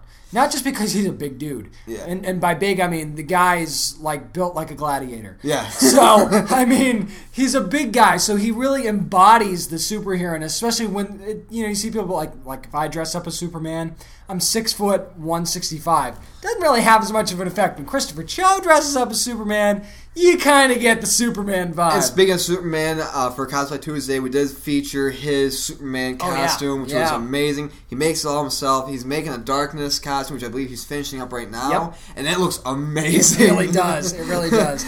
Now, when you're looking for Cosplay Tuesday photos, or when you're in person, what's one of those things that you look for that makes you say that's a great cosplay? It's something that what I look for is I hate the sluttiness. I don't like. Yeah, let's talk about that. I don't like it when girls like. I know certain girls have the assets, and we appreciate the female form. We appreciate it. But there are girls who do cosplay and are like, I'm Batgirl, but I have pasties attached to my tits. It's like if she was modeling as a stripper, yes, but that's I don't look cosplay. I don't look for the sexiness. I look for how good you get the character down in terms of of dressing up as the character and doing the costume and just even the personality. Because you have to sometimes act as the character. Oh, definitely. And in some of these cosplay contests that they do at cons, you know, that's part of the scoring is how much you embody the character. Now, I don't get too caught up in too many of the details. If it's a great Batman cosplay, but you've got like a beard or something, if it's a great cosplay, I don't care. Yeah. You don't have to look exactly like... Now, you're not going to win any contests. No. But it could still be a good cosplay. I'm not going to knock your immaculate Batman suit because you've got a mustache. I'm not going to care. But what I really look for is I look for true to the character as far as the costume goes. Right. I don't care what you look like. That's the same thing with me. Give me a costume. Like, we've seen plenty of... like, there was one at Tidewater Con. I can't remember the guy's name off the top of my head. But he was an African-American gentleman. Yeah. And he was doing a Robin cosplay. And it was fantastic. Now, has there ever been an African-American Robin? Not that I can think of. Well, it's like, with me, has there ever been a one-armed Ryu? Exactly. So, I mean, does that mean that it's not a great Robin cosplay? No, because I was looking at this guy's costume, and he had the bow staff, which was great, and just the attention to detail. I think it was Mark Howard was the guy's name. Right. And the attention to detail he had, just like in the R on the Robin costume, and how he got the colors just right. Mm-hmm. He got the cape just right. I mean, even, head to toe. He was Robin, period. And that's what I look for. I look for the costume itself to be true to form. And I think that for me, is what makes a great cosplay. And I think, and you've got to have some sort of trueness to the character, too, as well, though. Yeah, I think that's the most important thing, the detail. And like I said, we appreciate the female form, but like I said, it's just that when you're saying, well, I have boobs or I have this, I'm just going to flaunt it and everything, that's fine, but it's like, it's not what I personally look for in a cosplay. Right. And I mean, there's certain cosplays where you kind of have no choice. Like, if you're doing Zatanna as a cosplay, you're going to be showing plenty of leg and a little bit of cleavage, because that's just how the character's drawn. Right. That's different. But if you're doing it just to do it, then I'm not a big fan of that. Yeah, you're crossing the line from cosplay into... I don't want to say what I'm really thinking. Right. You're crossing that line into just trying to get attention. Right. How about I put it that way? Negative attention. And there's some of that goes on at cons as well. Well, Nicole from Action Pack wrote a nice article about, harassment at cons. Now, she was harassed at cons and stuff like that. Yeah. There's a thing in the cosplay community where they say cosplay is not consent. Right. And this goes for the men, too, because, men get their fair share of harassment, depending on the costume, too. So it's for men and women, and I think that one of the things that Nicole was alluding to, and if you look at her cosplays, actually, they're very true to the character. Yeah. So she's doing it the right way. But, just because you love her Batgirl costume and you're all revved up, you got your hormones going, doesn't mean you've got the right to put your hands on her for that. And I think that she wrote that in a very respectful way. And I think that happens a lot with cosplaying. Just because I'm wearing the costume of the character that brings out your fantasy, or because you like the way my body looks, doesn't give you the right to put your hands all over me. Yeah. And I think that that's a very good point that has been needed to be made by more people in the cosplay community, because unfortunately, we go to cons, we behave ourselves. Yes. We appreciate how good a woman might look in a costume. Yeah. But we don't cross the line. No. Especially for me, I'm married, I would never do that. You're a single guy, you'd still never do that. No, because I have respect for women. Exactly. You've got to respect women, and just because they're dressed up in sometimes scantily clad outfits, being true to the character, like in Justice Harley Quinn. Right. Something like that, does not mean that you have the right to grope them. No. Sorry, guys. And as a matter of fact, speaking of Injustice Harley Quinn, one of the best cosplays I think I've ever had was Jessica Nagiri's Injustice Harley Quinn, which was pretty much close to perfect as you can get for a Harley Quinn cosplay if you're doing it that way. She did a fantastic job.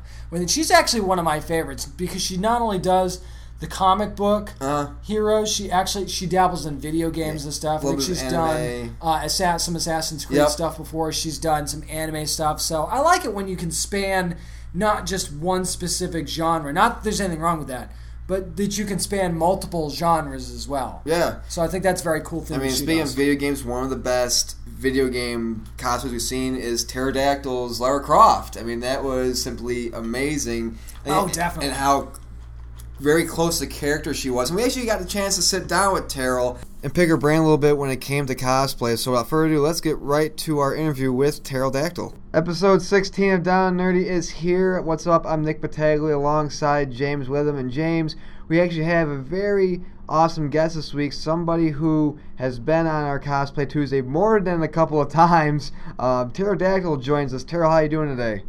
It's going really good. It's been a good day so far, so yeah. Is it cool up there in Canada today? It's actually fairly warm today. Yeah, it gets cool. There's a lot of wind here, so it's West Coast Canada, you know. Well, island, yeah.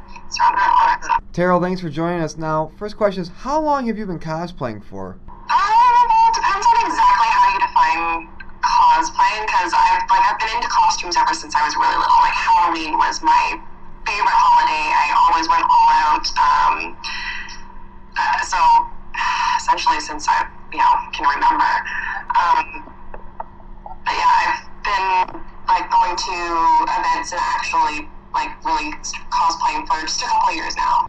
I remember when I was a little kid, I used to have a playroom in my parents' house, and I had a box full of costumes and different outfits and stuff like that I would pretend, play with, and just dress up in. And James, I know you probably flew around your house with your Superman cape once in a while, didn't you? I got on, most of the time when I was younger. So, I think I switched between Batman and Robin, which is kind of weird. I would always be either Batman or Robin. Never Superman. It was always Batman or Robin. But, I did the ninja stuff typically that you would do when you were younger, too. So, and my life is all about Halloween now. So, like Teryl said, for Halloween, even now, we go all out. So I know exactly what you're talking about there, yeah. So, Teryl, you've been cosplaying, you said, for a couple of years now. What kind of special skills and tricks of the trade have you picked up since you started cosplaying? Yeah, well, I've been sewing for quite a while. So I essentially make all of my costumes from scratch. So it's just kind of, now I'm trying to figure out how to make armor, because my next big cosplay goal, actually for Halloween this year, is Xena. I wanted to do it for a long time. So that's I like to challenge myself when it comes to building costumes, and then I usually try and find a pattern that's close to what I need to make. So that's helped over the years, but now I'm actually starting to make my own patterns and stuff too. So yeah, it's really fun. I think you get a lot of respect in the cosplay community too when you are making your own costumes. Oh yeah. From what we've seen when you go to conventions and stuff, you've had some good ones. What's the kind of feedback you've been getting from not just the cosplayers, but from people at the conventions when you actually go? Oh, people just love it. It's so much fun. The very first convention I went to, it was Fan Expo a couple of years ago. It was the very first Fan Expo. And I didn't dress in costume at all. I just wanted to go there and feel it out and kind of experience everything. And I was just like, why am I not dressed up right now? This is what I love to do. And people are having a blast doing it. So yeah, the next year I dressed as Lara Croft, and just everybody was like, oh, you're the best Lara Croft I've seen, and it's just oh, this is what I've been, dressing up as. So when you're at these expos and cons, do you walk around the halls and kind of look out and scout, who is dressed up as who, so that way there's not an abundance or overabundance of a certain character, and it kind of gives you an idea of who to cosplay as and kind of be the only one there? Sort of. I don't see myself doing it at like a Frozen or a Tangled cosplay anytime soon, because it's something that's fairly common right now. And I would like to kind of be outside the box with that.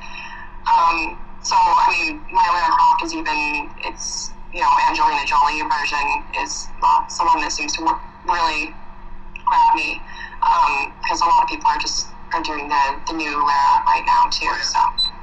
Now, if you speak about outside the box, I gotta say that me personally, I think my favorite cosplay of yours that I've seen was the Ghostbusters cosplay that you did. That was so unique, so original. Talk about, what went into that and what made you decide to do such a unique take on it. Okay. Well, I am part of the Ghostbusters of BC. So we're a community of cosplayers that dress as Ghostbusters and fundraise essentially for BC Children's Charity. Oh, very cool. Yeah, so that's what we were doing at Fan Expo this year. And so everybody has their own Ghostbusters costume, but everybody is supposed to kind of put their own flair into it.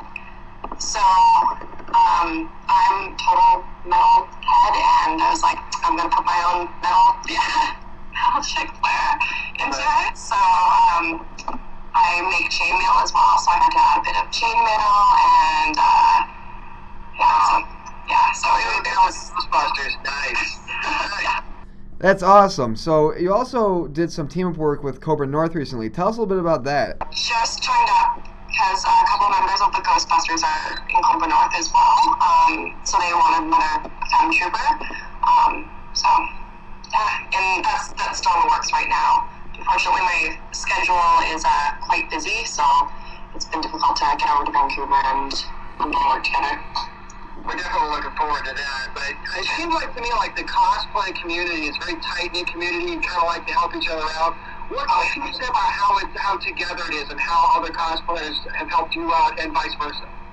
Oh yeah. I don't know, we all admire each other and the work that goes into everyone's costumes. So it's just kind of through admiring, different people. And then we just get to talking, and just the support just builds and builds and builds. And especially over the past couple of years I've been doing this, I've just met some incredible people, some really, really talented people. Even the Ghostbusters, they make all their own packs from scratch. And some of these packs have the sound effects, lights, and everything, and that just blows my mind. I still need to work on my own, so. It's actually pretty cool you said that, Teryl, because James and I, we were at Tidewater Comic Con, the first one actually, a couple months ago.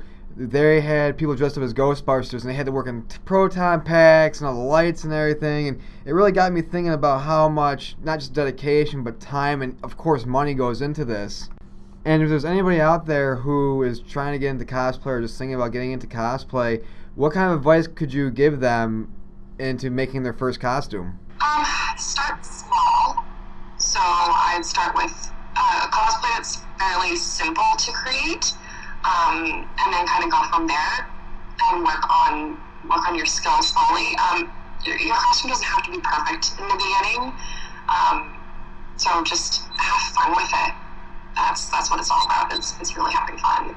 I think that's the main key is having fun with it. Now, it's sometimes you get people that kind of cross the line at conventions, cosplayers that, might not be as nice that are part of the community or even fans. So how do you deal with any kind of negative reaction you get, like, oh, this Ghostbusters lettering isn't right or something like that? How do you deal with that? Do you just kind of take it in stride, or does it kind of rush sometimes? Yeah, I kind of brush that stuff off. I haven't really had any close encounters with anything like that yet. But being part of Geek Girls, we have got some nasty messages about our cosplaying, and we accept everything on the website, so it's not just the Geek Girls, it's from other cosplayers and other fans and stuff who want to submit. So some of the stuff I'm not even particularly a fan of, but it's everybody's taking pieces of the geekdom that they love and doing their own thing with it, and I think that's great. When it comes to cosplaying, Teryl, what sort of do's and don'ts do you have when it comes to the art of cosplay? Well, I'm not a fan of the twisted, slutty cosplays. Thank you. I'm a perfectionist. When I do my cosplay, I like to really keep it true to the character. And even if you already do a twist on it, how would that character, you gotta get inside the character's mind and what they would actually do in the twist. That's how I see it anyway, so,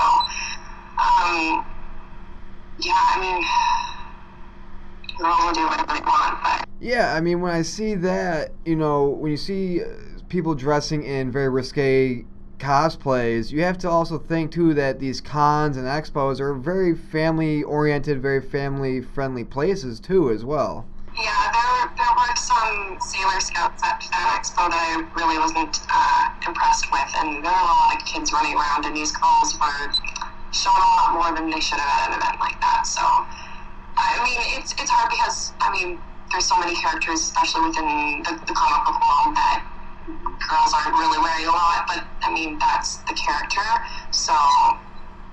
Yeah, if you stay true to the character, that's one thing, but if you exactly. do it. Yeah. So, now here's a question for you. Okay, you've got unlimited funds and unlimited time. What is your dream cosplay? What is that one that you just love to just tackle, given the time and money is not a factor? Gosh. That's really tricky, actually. Because Xena is essentially going to be a lot of time and money. Trying to think Lady Roki. That's going to be... Nice. Yeah, that's on my list too, but that's not going to happen. I smell a Kickstarter coming. Good idea. Yeah, that's actually one of the things I love about cosplay too, is just the whole different twists and takes on certain characters, and the gender bends out there as well. What is one of those kind of gender bend cosplays you've seen that was just made you go, wow, that's just phenomenal? Well, I've seen a couple of the Geek Girls do female Beetlejuice, and I love it. Like, they've done some great stuff with that, and I'm a huge Beetlejuice fan. I was actually like Beetlejuice when I was little. That was one of my Halloween costumes. I didn't want to be Lydia, I had to be Beetlejuice. I had like a mask with the snakes that popped out of the head when you press the button, and the big fear of sandworms as well. Well, yeah, and James and I, we are going to be actually cosplaying for the first time at the second annual Taiwan Comic-Con in October, and he's going to be Arrow, and I'm going to be Ryu from Street Fighter, and it's pretty awesome and kind of a great feeling to be in costume for the first time. I don't know, there's something that comes over you, you kind of have you feel a little bit powerful in your costumes.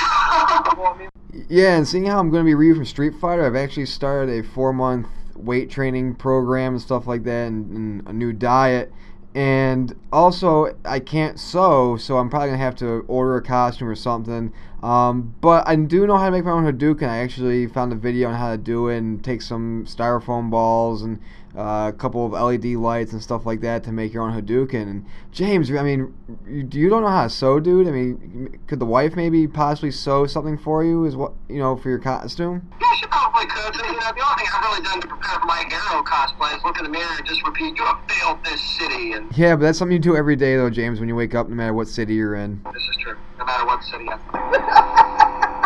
Now, Teryl, 5 to 10 years ago, I doubt that people would have thought that maybe cosplay would be as big as it is now, or get to the length and the level that it's ascended to today. So, I mean, what's your overall reaction just seeing how amazing and how fast this art of cosplay has gotten? Well, I just love the fact that something that I've been in love with and, loving doing for so long has become so popular that people are really into it now. So yeah, it's just, it's great to see so many people getting into it. Yeah, definitely. And let's say somebody was this is kind of an interesting question that I came up with yesterday. Say somebody was gonna go to a con and cosplay as Teryl Dactyl. What is the one thing they'd have to have for people to say, yes, nailed it? Wow, cosplay as me, jeez. I guess I have to kind of think when you got like those Facebook bit strips versions of you. So boots, black leather boots, that's kind of my signature. Alright, I can see that. Just a simple tight top or metal tee and some skinny jeans, and that's kind of long dark hair. So for Pterodactyl fans listening to the show, there you go. You got it. I actually listened to Soilwork the other day, Teryl. Thank you so much for getting me hooked on them. I love Soilwork, yeah. Now, when it comes to social media, Teryl, and people want to see more of your cosplay, where can they go and check out your stuff? Yeah, I'm on Facebook, Teryl Dactyl, model. I think is my Facebook name. I'm also on Instagram, under the same Teryl_Dactyl. I'm working on getting a Tumblr up and going. One of my friends is working on it because I've been quite busy myself. So that'll be up and running really soon too. Oh, and I have a YouTube account, but I haven't really done too much with that lately. So it's kind of videos. Yeah, so we understand that. So there you go, folks. If you want to get in contact with her, that's how you can get in contact with Teryl Dactyl. Now, you also have some shoots lined up this month, too, don't you, Teryl? A couple shoots lined up this month, yes. So I will be dressed as Twisted Little Red Riding Hood for one of them, a costume that I made a couple years ago. It's actually kind of based off of a character from a book that I really love, Sisters Red. So it's these two sisters that are essentially werewolf hunters, and their grandmother was killed by a werewolf, and so now they go from behind. Very cool. And then I have a pirate shoot that's kind of loosely based off of Pirates of the Caribbean. Actually, I guess that would be kind of my original cosplay costume that I made years ago. Well, Teryl, thanks for joining us on Down and Nerdy. James and I had a blast doing so, and good luck with your shoots that are coming up and everything else going on with your career, and have a great day. Thanks. It was fun. It's just great to sit down with somebody that actually has been doing this for a while and get their perspective on it. It really is, and I think one of the things I liked about Teryl's interview, and thanks to her for letting us, get in contact with her and just sit down and talk about this, is, she, again, we talk about the attention to detail and just who, what does she look for in a cosplay, and she said, is how true to the character are you? Again, she's not for the sluttiness either. But she said, it's more about the character. That's what it's about. It's about owning that character. And I think the one thing that she alluded to, too, that I liked was how cosplay is a community. I mean, you watch shows like Heroes of Cosplay on Sci-Fi, and you can see how they're competitive, but they also want to help each other out. And it's that camaraderie of doing shoots together and being at cons together and just seeing the sheer time and volume that goes into some of these costumes. You can't help but respect. If you're doing this and you have a good appreciation for it, you're respecting somebody else that has a great costume. Well, Teryl, and we didn't mention this on the interview, but she's been doing she's a professional makeup artist for 8 years. Yeah. And she also, and it's just, I love when, she's talking about, she's been sewing for a long time, now she's learning how to make armor. And it's just she's just constantly bettering herself, which is awesome. It's just a great ambition that I, as not as a guy, but just as somebody who loves cosplay, would like to see. It's just that ambition where you're not doing the same stuff, to where you're like, let me conquer this. Right, exactly. And it makes you push yourself. And I think it's great that cosplayers that have been doing this forever, like Yaya Han, will reach out to these younger cosplayers and say, okay, here's how you might want to do this. Let me help you with this. They're not just it's not a community that tries to keep people down that want to start doing this or want to get started. They're a community that wants to help each other because they love it. And if you see that somebody else loves something, you want to help them further it rather than hold them down. Because at the end of the day, yes, there are contests, but your work should speak for itself. I think one of the funniest, actually one of the best questions you asked was, if there was a Teryl Dactyl cosplay, what would it be? I think I totally threw her off with that question, but she answered it. She answered it. Metal tee, leather boots, awesome. So we're going to see that at Tidewater Con this year, right? Yes. I know we've got a lot of locals listening to the show in 757, so we want to see your Teryl Dactyl cosplays, and we'll share them. We'll let her give you some tips. Make sure you do it right. But no, I mean, she was awesome. I mean, just very down to earth, very open, very just awesome. It was like we knew her for years. You know what I'm saying? It really was, yeah. And, we look forward to having her back on the show. Yeah. And some of the other cosplayers, I'd love to get Justin, a character, on the show. He's done the Batman cosplay that we posted. He's done some great Deathstrokes. His Cable is awesome. He's in Australia. Love getting a chance to talk to him. And a lot of the other cosplayers around the world as well. Again, we want to get Nicole and Christina from Action Packed on. Definitely. I talked to Nicole. She was interested in doing the show.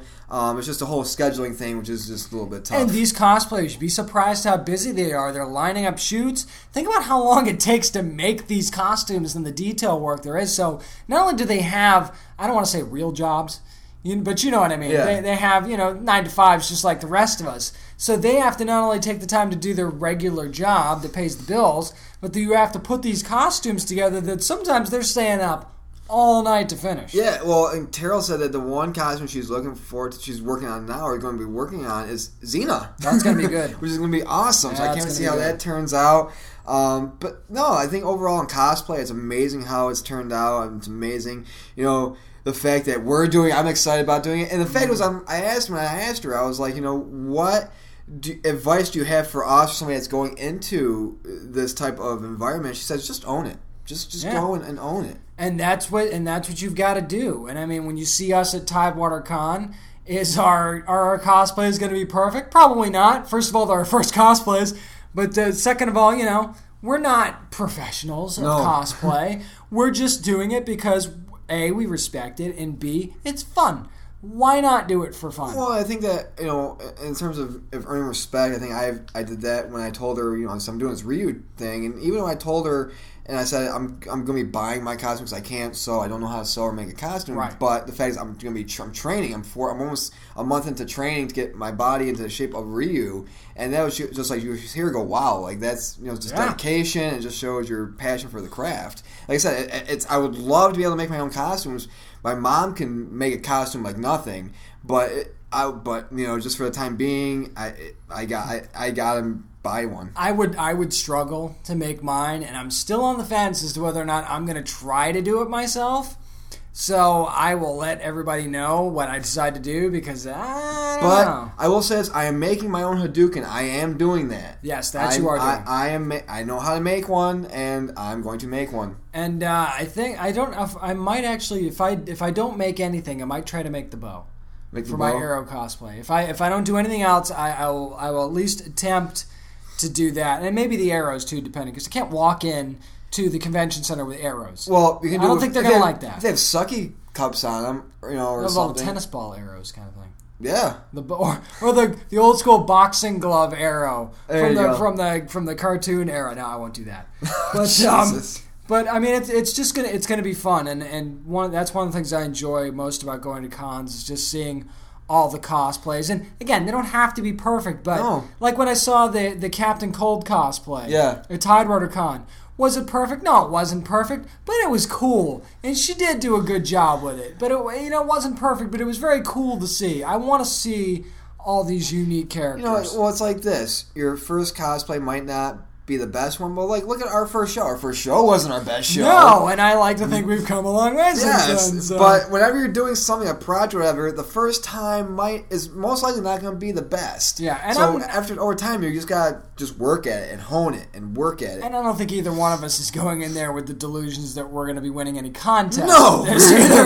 We just want to do it because we want to pay respect to the cosplayers that we respect so much, and we want to have fun just like they are, which is one of the reasons why we're doing it. So, I mean, just come by our booth at Tidewater Comic Con in October. Yes. And see what we've got going on. October 18th. And that's going to do it for this week's episode of Down Nerdy, our cosplay episode. We hope you enjoyed it. We hope you enjoyed everything that we did this week. And again, thanks to Teryl Dactyl for taking some time out of her day to sit down with us and talk about cosplay and just her love for it in general. And if you're a cosplayer out there and you want to be on the show, get a hold of us at Down Nerdy Podcast on Gmail. So go to Down Nerdy Podcast at gmail.com. Say, hey, I'm a cosplayer. I want to be on the show. Or even if you have pictures and you want us to just post them, man. Yeah, just go to our Facebook page, facebook.com /Down Nerdy, or go to Twitter at Twitter Down Nerdy 757. Post and let us know. If you have questions, let us know.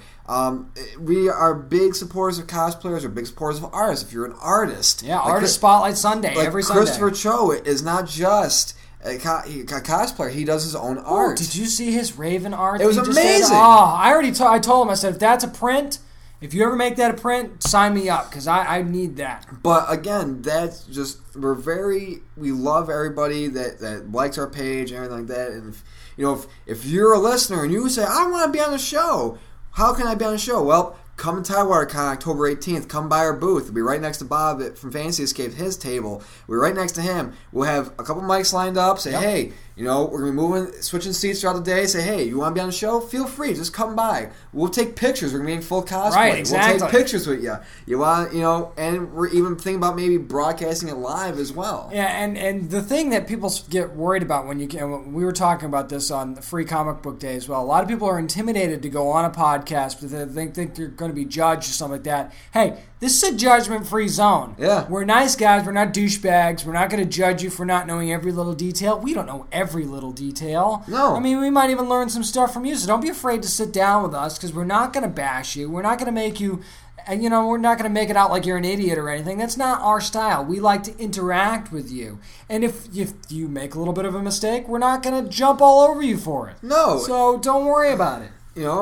Cody might, but No, even Cody on Free Comic Book Day was pretty good about that kind of stuff. It's like you say, if you say, this person should be cast as this, and they don't meet the manual height to weight requirements. If you say that Channing Tatum is going to be the greatest Gambit ever, look out. But, that's what I'm getting down to. I mean, Cody's a very personal guy, no matter what, but when you get on that, he might go change face. And he's going to be Kingpin, too, so watch out for that. He did say he's going to be Kingpin. I think it's going to be... it's not confirmed yet. It's still a rumor, but it looks like it's probably going to be Kingpin. Oh, that'd be awesome if he was Kingpin. I want to talk him into the Mandarin. Because he's got the beard? Could you see that, though? I could. Put the robe on him? Come on. Yeah. It could work. Yeah, he's got the beard. Let's talk him into that. Let's talk him into the Mandarin. So, Cody, be the Mandarin. Please. That'd be awesome. That'd be fantastic. But that's going to do it for this week. I'm Nick Battaglia. You can reach me at Twitter at NickBattaglia25. James? I'm at James Ace with him on Twitter. And remember, support your local shops, support your local artists, and remember to always practice safe comic book reading, always bag and board your comics.